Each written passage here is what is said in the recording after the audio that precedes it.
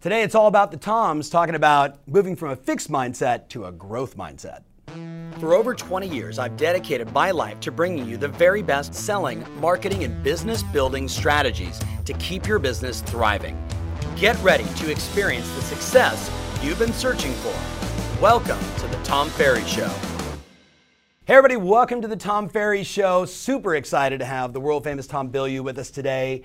Tom, for maybe the 15 or 20 people out there that are watching on YouTube, our coaching clients that have not been exposed to you, one of your interviews, Impact Theory, take a minute and just give them a little backstory. Who is this kid from Tacoma, and how did you get here? Yeah, that is a very good question. Sometimes I'm even a little surprised by how I ended up here.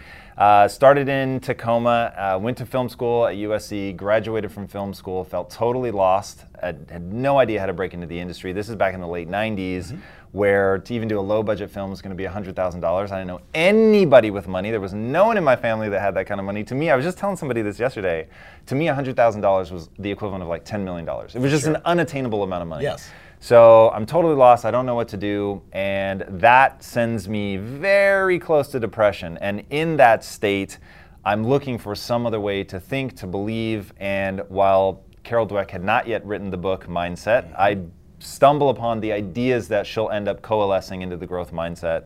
And then when I meet these two guys who are very successful entrepreneurs, and I'd always promised myself two things when I was growing up in a morbidly obese family as a chubby kid in Tacoma, that one day I would have six-pack abs and one day I'd be rich. Yes. And those are my two promises. And so I meet these guys and they're yoked and they're rich. And so I'm like, hey! Yeah. So they were like, look, we're starting this new company. It's a tech company. Why don't you come with us? And because right now you're coming to the film industry with your hand out. And what you need to do is learn to control the resources, and then you can control your art. So I was like, wow. Hold on. Control the resources and you can control your art. There's just little nuggets that you're saying I know a lot of our longtime followers are probably taking notes, and you're talking fast, and I love it. Okay. Yeah, sorry. I actually prize speed in speech, so keep up. No, I love it. I'm the same thing. I'm like, put it on fast. But I want to go back for just a second. I know I'm interrupting. No, please. I remember watching an interview, or maybe it was a live talk, where you were talking about the experience of going away to college. Yeah. Right? So many of the people that are watching this right now, they are entrepreneurs, they're real estate professionals, or in the mortgage business.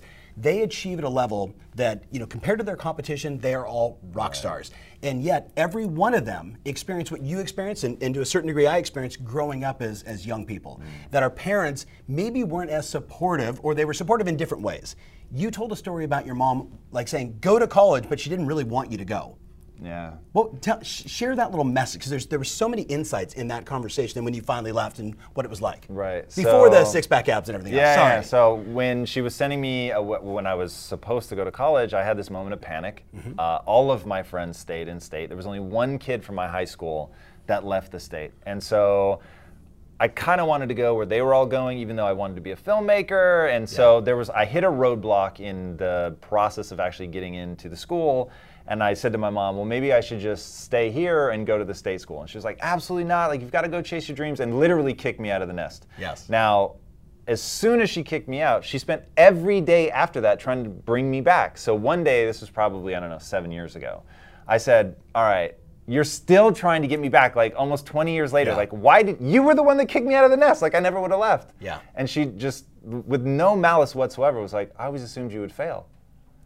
And I was like, whoa, because my mom was always my biggest cheerleader. Yes. And by that point, I'd had a lot of worldly success. So I had to laugh. I was like, wow, that was your strategy. She was like, absolutely. I did not want you to ask what if. Yes. But she was like, in high school, you didn't show any signs of success. You were so lazy. So she was like, I just assumed you'd go to college, you'd fail, knew you would at least had tried it, and then you'd come home. Yeah. And I was like, whoa. And I said, Mom, thank you. That is a gift. Like, to know in retrospect that you doubted me, but you were always encouraging, always pushed me, like really believed in me, my biggest cheerleader, but that even you quietly assumed I would fail.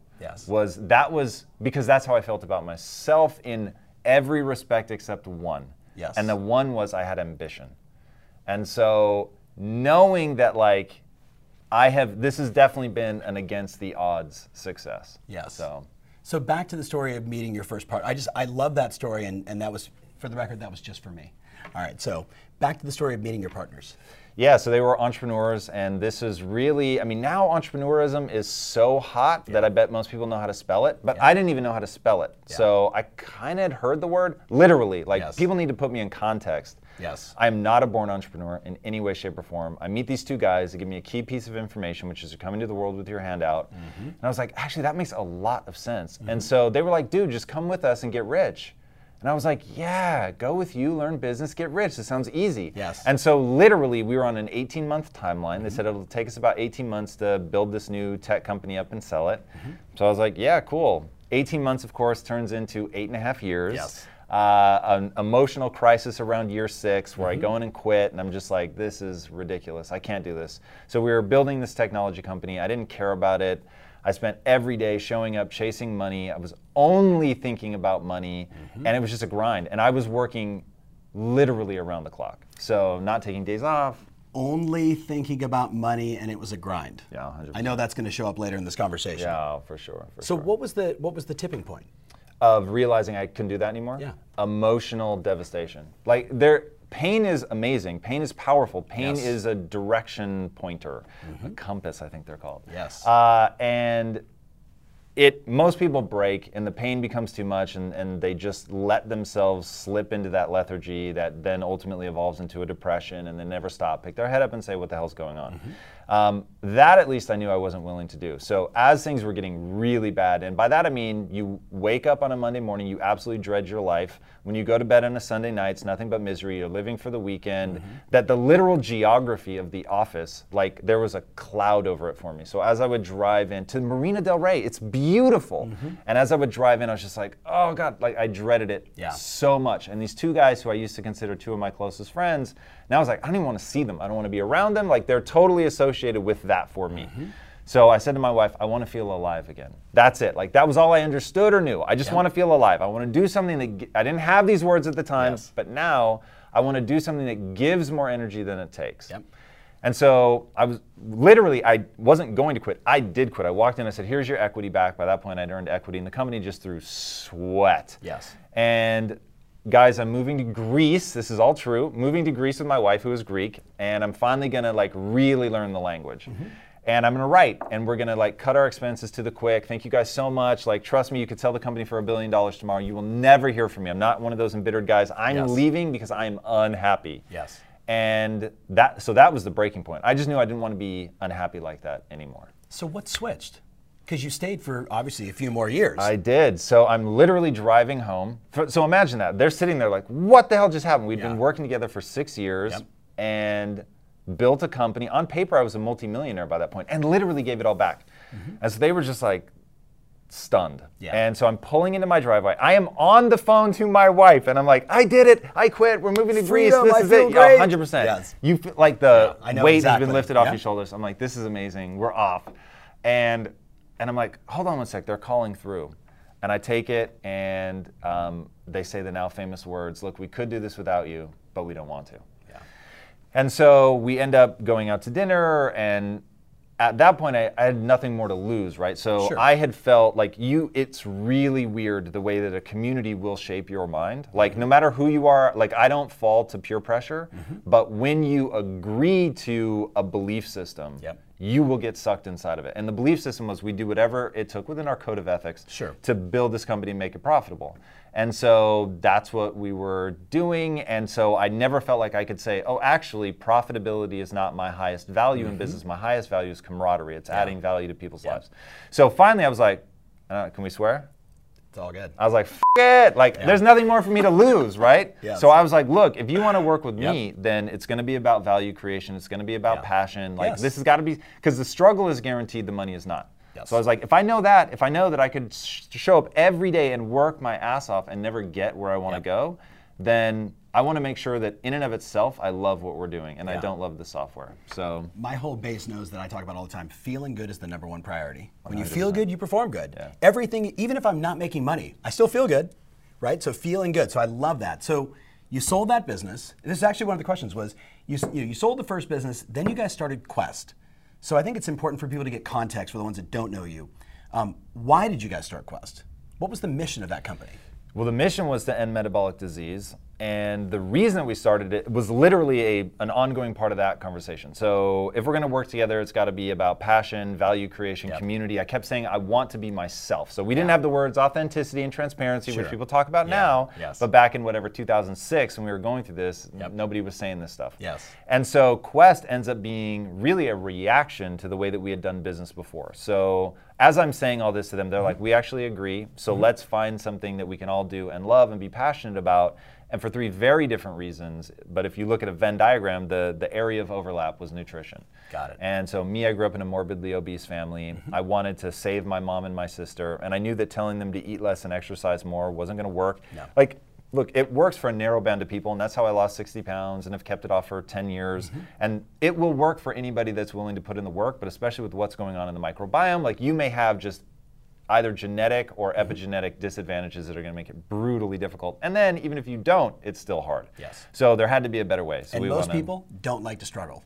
Yeah, that is most people don't like to do the work. That is for sure. So you guys start this company, and I think the number was 57,000% growth. Growth, yeah. Like number 2 all time on the Inc. 5000. Number 2 that year, yeah. I don't know what it would put us all time, but so you start a company based on fun and values and camaraderie and community, and you end up building this monster business. Was that the origin? Or, I mean, the product had to be great, the marketing had to be great. So the question I have is, and this was interesting because a bunch of our clients asked these questions, which we'll talk about also, is how did that growth occur? Looking backwards, what were the 2 or 3 things that every person watching this wants to grow? Everybody wants to take their business from X to Y. What were those big takeaway lessons looking back on the growth of that business? Well, let me give you really tactical stuff. So the fluffy stuff, like you guys are going to get plenty of that. Yeah. But so we broke the business down into 3 areas. So there was product, process, and people. And so each one of us had one of those areas. So one of my partners was just way deep into nutrition. Like I consider myself a nutritional influencer, not a nutritional expert. He was a nutritional expert. The other one was literally an Iowa farm boy, and he knew how to, because what we ended up doing was, so we had 57,000% growth, which is impressive, but it's freakish and unheard of when you think about the fact that we were our own manufacturer. So this is 57,000% growth when you're scaling from making things by hand in a kitchen to scaling up to over 300,000 square feet and millions of dollars of equipment and engineering it yourself and all that. So like that was one of the biggest things that we did. And then we were doing social media before virtually anybody else. So when people were like, oh, is Facebook a distraction? We were literally building a studio inside of our company and saying content creation is the only way I can see to add lasting value. Which obviously makes sense with what I'm doing now, but I was already thinking this back then in 2009. 2006 was sort of the emotional crisis. Then we finally start this company really getting serious in 2009. We launched in 2010. Got it. So at that point, we were like, we're all in. So we, even before we launched the company, we said the only marketing we're going to do is going to be social. And so that was at a time where nobody was doing that. So that you certainly allowed were us betting to, your company on it. Correct. So what were the early findings of that? Of it, like if you're every one of these people I've talked to about content creation, they met Gary Vee in 2009. He was like, you need to do your own real estate show at 5 o'clock every day. So they've been very blessed to be super exposed. But you basically built $1 billion business. So looking back on some of those social strategies, what were some of the key things tactically you did that you'd recommend for every one of the people watching? Yeah, so here's the thing, and oh man, this is so, I'm gonna move quickly past the fluff. You need to fall in love with your, like adding real value. But like, I mean that on a neurochemical level. Like you actually need to seep yourself in saying, so we were talking before we started. So I do these things I call endless Q&As. So if I'm invited to speak, which I'm going to be speaking to you guys in January. If I'm invited to speak, my promise to everybody is I will stay until the last question has been answered. So I've done this for 11 hours before without taking a bathroom break, nothing. I stand there for 11 hours straight and answer questions. And I do that because I want people to understand, like, I'm prepared to really add value to your life because I've actually fallen in love with the notion of what I call pulling people out of the matrix. Which is we're going to get to that. Right, limiting belief systems. So getting them to shuck that off. So once you fall in love, then it's like, okay, what does your community care about? So oftentimes your marketing isn't going to be just your product, but we gave a lot of product away that was huge. So if you can build a business by giving away your product, that's a really great place to be in. So we did a lot of that.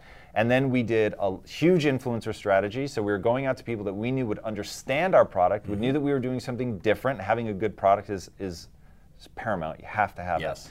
And so we had a great product, we sent it to those people, and we didn't ask them to say anything specific. So a lot of people would send a contract and say, hey, we need you to make this many mentions or whatever in exchange for a free product or whatever. We didn't do that. We said, here's a ton of free product, give it away, eat it, whatever you want to do. Tell us what you think. Tell the world what you think. Even better. So if you hate it, tell them you hate it. Like, that's very okay. We just want people talking about it. Yes. And so we believed in it enough that we thought, okay, on the vast majority of people, let's call it 98%, are going to say something positive. And so we just asked them to say something. And so we not only gained a reputation of having a good product, we gained a reputation of not trying to like hem them in. And that, because we got like intuitively what influencers were about, which is that you have an authentic relationship to your community. So put me back in context. So I'm rebelling against the being a slick marketer, using fear tactics to sell, like people are stealing information from your company, you know what I mean? Which is where we were. So I was like, man, forget that. Like I remember the first time somebody found a hair in their bar. And I remember they sent a photo and I was like, oh, that's gross. And so when I wrote them back, I said, that's really disgusting. Like, I'm horrified for you, and I'm horrified for our company, and obviously we're gonna need to do an audit and all of that stuff. And they published that on the internet, and were like, if only every company would act like this. Because I didn't say this is somehow your fault, or like dodge the blame. I was just like, that's nasty. I can't imagine, like, I know what that's like, right? We've all had like a bit of hair. Please don't send that to me. Throw it in the trash. 100%. Yeah, exactly. So people were like, God, like these guys are really just doing business differently. And the irony, when we started, we didn't know if Quest would be us throwing away the money that we'd made in software, or if it would work. But we ended up, Quest made more in a single day than our previous company made annually. Wow. So it was like, I mean, it's crazy. So yeah, taking care of people is just huge. Evangelize with your customer support, that's massive. Don't just treat them well, actually evangelize them. Where you know when they hang up with you or they get done with that email, that they will not be able to stop themselves from telling 10 people about you. Because they're just like, this is unreal. One of my favorite things was we had somebody write in and say, you guys left the package on my front door and my dog got out and ate it, I want a refund. And I was like, we didn't leave the package on your front door, that would be FedEx, and then we didn't let your dog out, that would be you. But I know that's not going to evangelize you. So we said, absolutely. In fact, we're going to refund you and send you a replacement, because we knew just going over the top that. And I read, I think it was about Best Buy, because they had like a really aggressive refund policy. And they said, look, there are what they call demon customers who are just abusing the system. But if you take care of them, you'll inadvertently take care of everybody else.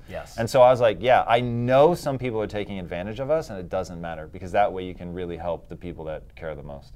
So we talk a lot with our members about, we believe that it's always about solve the biggest problems that customers have. Create content that answers the questions that are going on. Be the hub. Be the voice of reason for them. Don't always be like, hey, do you want to buy and sell? But instead, like, just bring value every single day. Bring value every day, and inadvertently, you're going to get referrals and you're going to get positive reviews. So we live in this sort of review-based culture, right? Starting in maybe 7 or 8 years ago, Zillow, the company, is one of our, they sponsor a bunch of our events, have been friends for a long time. So they say, we're going to launch reviews. What do you think? And I was like, yes, 1,000%. And early on, agents freaked about that level of transparency that you're talking about. And today, they do. So Tom, one of the reasons why you want to sell your home with me is I have 93 reviews on Zillow.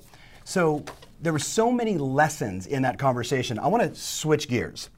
You talk about, and I'm probably misquoting this, but in the opening of the Impact Theory, you say, everyone has potential, but having it is not the same as doing something with it.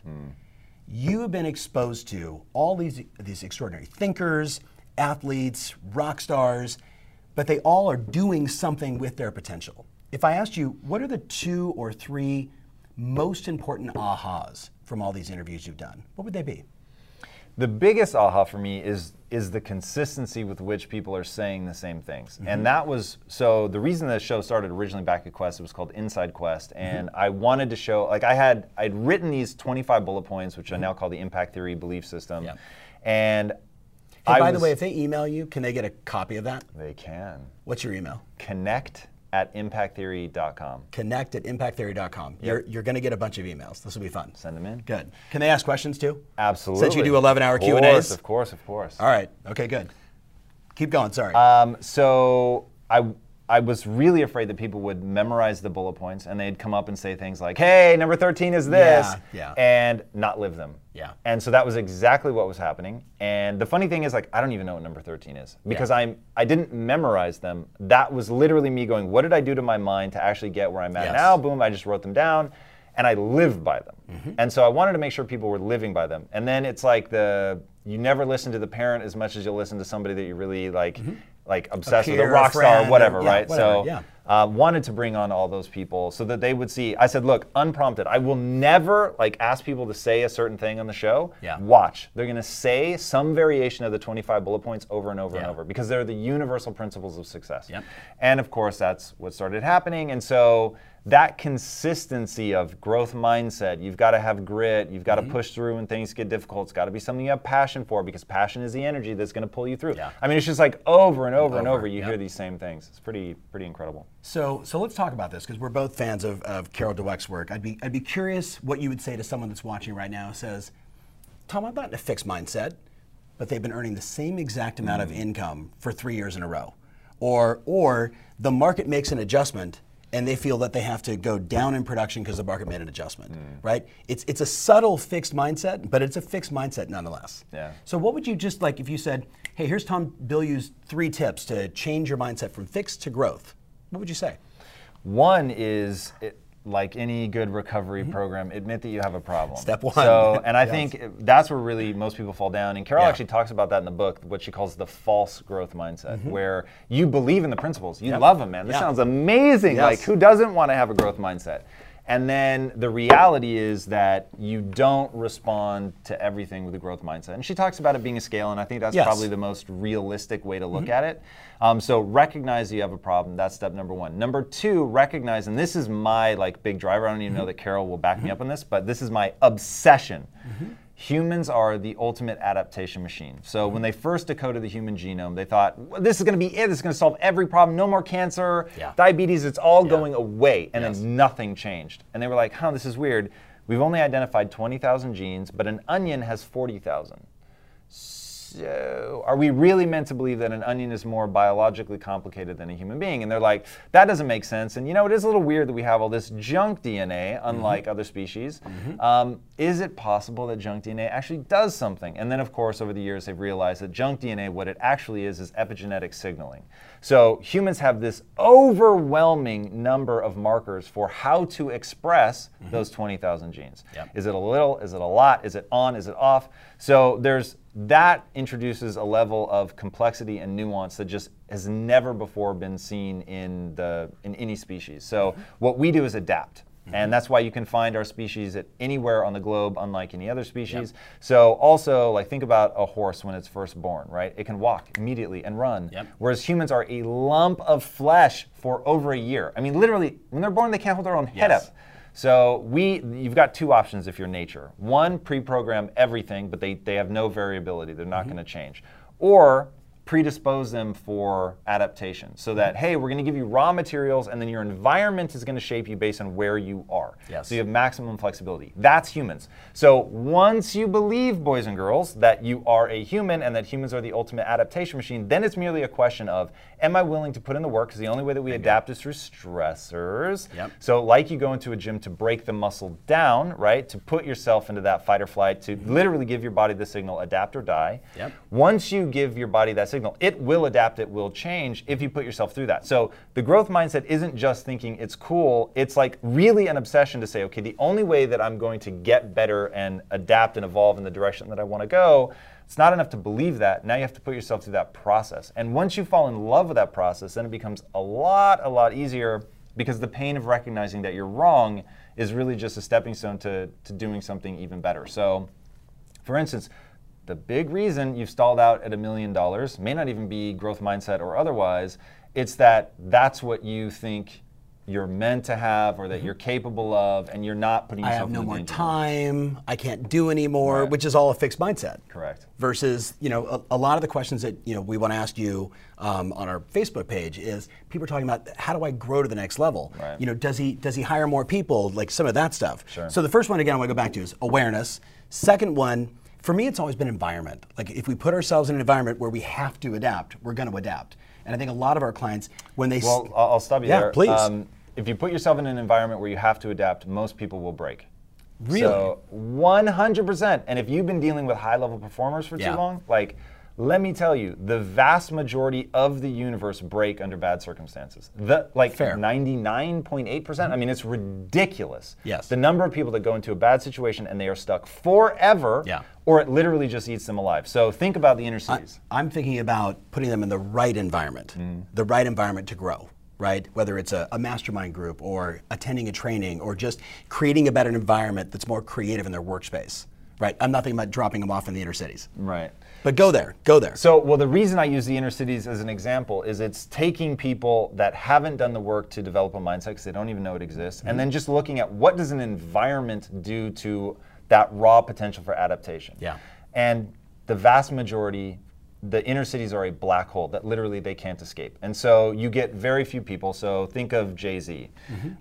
Grew up in a very hard neighborhood, shot his own brother, goes into drug dealing as a way to get out, and then becomes a mogul, and I mean really just does incredible things in the music industry, and it's absolutely astonishing.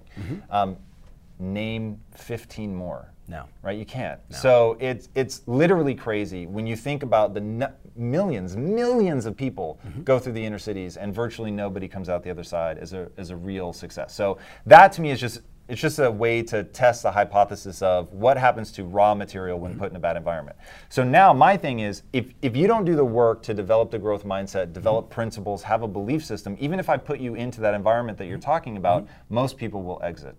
So that honestly, that is the fundamental pursuit of my life, is to find out what can you do to prime people so that if you put them into the environment that you're talking about, that they don't run. Have you read Ray Dalio's Principles? Just started it. Oh my God, it's so good. Yeah. One of the most important books I've ever read, so everybody get on that. And he says 30% of the people that come into his environment, which is about total transparency, radical candor. The dot system and yes. 30% of them just can't. Flare out. So if 30% of even high performers can't handle radical candor, it's pretty tough. It's pretty tough. So environmental stress, putting them in the right environment. Most are going to break down and fail if they're in the wrong environment. I totally get that. Doing the work. One of the things that I've noticed in a lot of your interviews, so many of the people, David Goggins, right, who we had at our summit this year, was phenomenal. They talk about doing the work to change the mindset. Have you figured out any simple hacks or 2 or 3 principles that the average person could just say, I can take that on as a daily routine, which is a lot of the questions we got from our members, like, what's his daily routine? How does he stay so sharp? Yeah. So any insight there?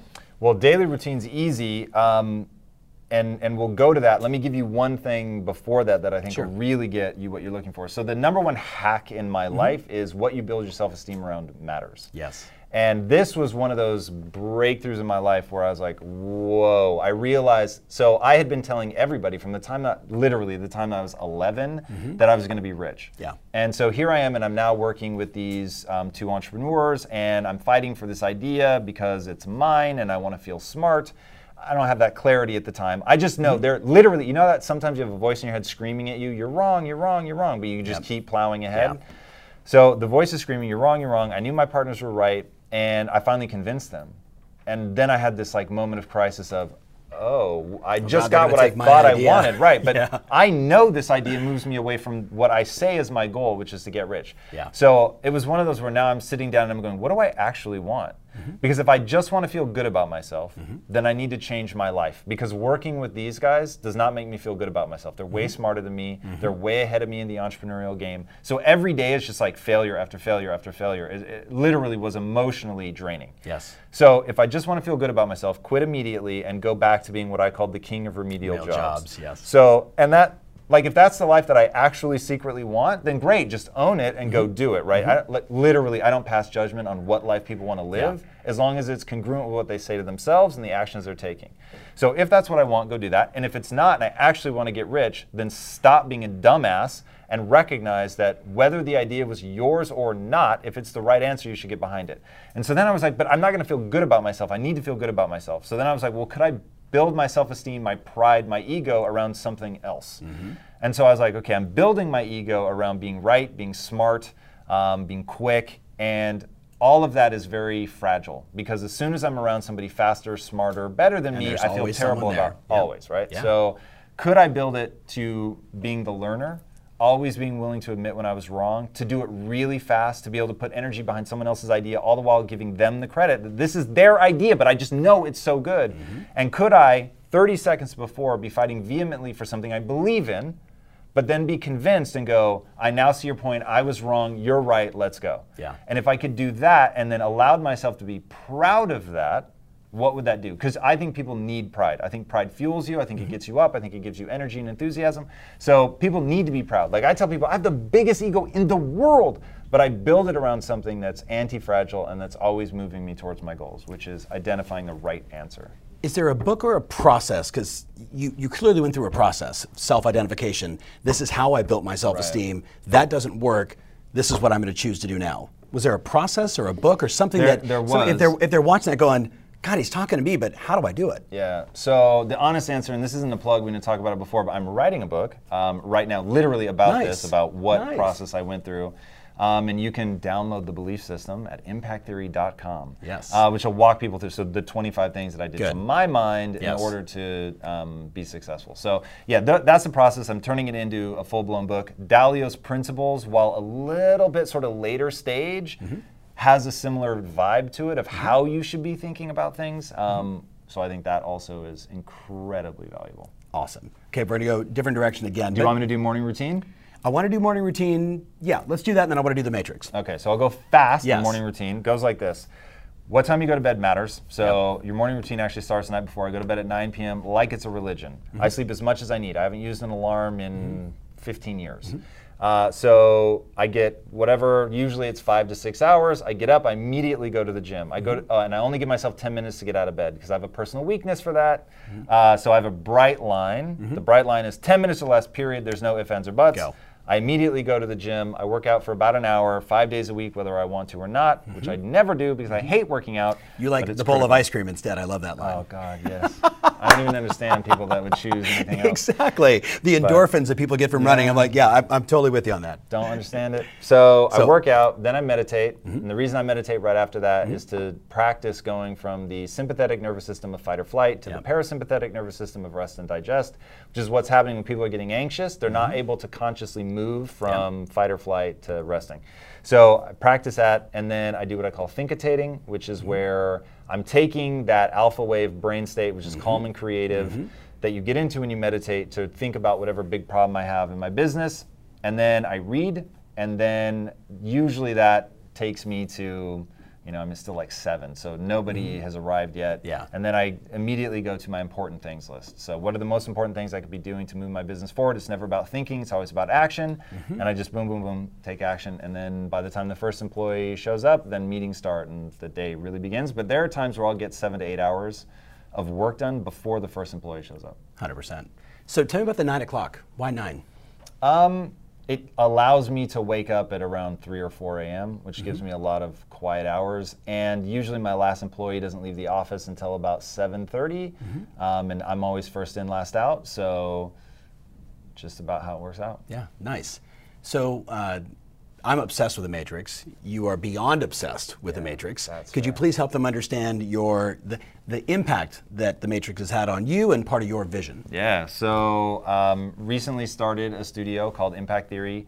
And our whole goal is to pull people out of the Matrix. The Matrix is just a great metaphor. I don't actually think we live in a simulation, despite the some people do though. odds. Yes.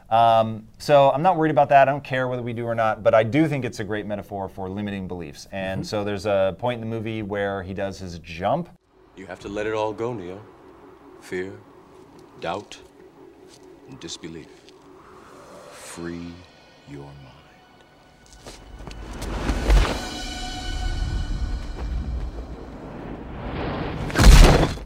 And they're like, everybody falls the first time. And of course he does fall the first time because he doesn't believe. And then at the end of the movie, simply by finally believing in himself, he's able to do these incredible things. So that to me is exactly what we all go through. Humans lead with belief. So it's not enough to be good at something. If you think you're bad at it, then you're going to act like you're bad at it.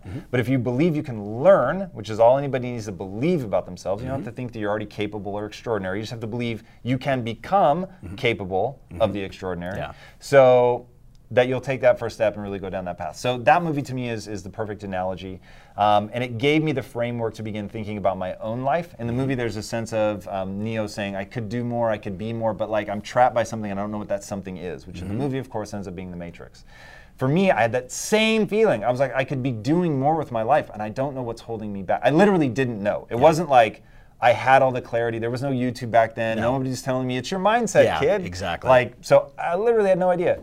So finding that and realizing it, and I believe that we can, on a global scale, impact people's belief systems through media. And right now, media is all over the place. So I want, through social content, of doing exactly what we're doing right now, which is right on the nose, talking about it, which is the equivalent of eat less and exercise more. It will work, but for a very narrow band of the population. And then there's movies. Go to be entertained, but the characters that you look up through go through that traditional, hero's journey struggle, and they learn, and they go through the emotional crisis, and they come out the other side, finally believing in themselves and able to do something. So I think by only telling one kind of story, we can pull people out of the matrix by giving them a more empowered belief system, even if they're not looking for it or even antagonistic against it. It's interesting you're talking about belief system, and they want to be extraordinary, but the question is, can you learn to be extraordinary? And I love that because I'm all about cause and effect. Too many people are focusing on, I want the effect, I want the result, but they're not willing to do the work. Right. So I love that. That's just a great little distinction.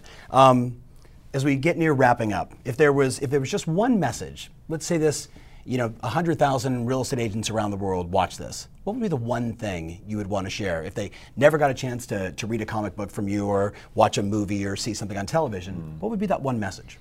Yeah, my one message is something we've already talked about, which is what you build your self-esteem around matters. So I'm going to give you something else, which is embrace, you had David Goggins, embrace the suck, right? Yeah. And the only people that are really going to succeed are the ones that find the power in that realize that for the human animal to adapt, to grow, to get better, you've got to be willing to suffer and push past the pain point, the difficulty, the boredom, which is something a lot of people don't see coming, to be able to push through all of that because you want and believe in that thing and you're trying to create so much that you'll, to quote Shawshank Redemption, you would literally crawl through a river of shit to get to the other side. And finding that thing. And I don't think most people are actually excited by the vision of their own future. And because they're not excited, they're actually not trying to make it happen. Can we talk about a dirty secret? Yeah, please. Most of you don't want what you say you want. Like, they don't. And like deep down in them, there's something that could be, and this is the problem, it could be an ember of something that could turn into a raging fire. And they think that they're going to dig around and uncover a raging fire. It doesn't work like that. You build a raging fire through a process.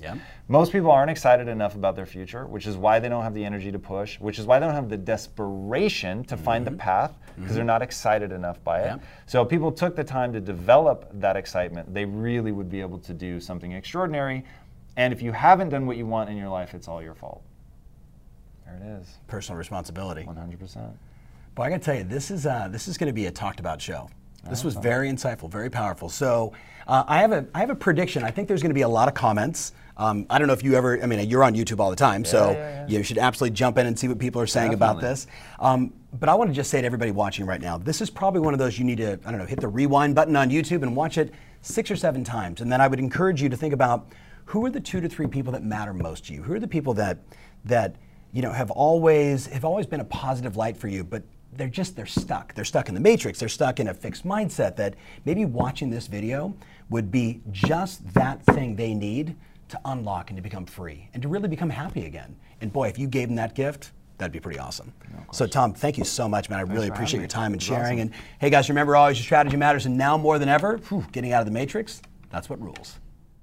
Hey, you're the kind of person like me who's always looking for great stuff, new ideas, innovation, and ways to improve my life and my business.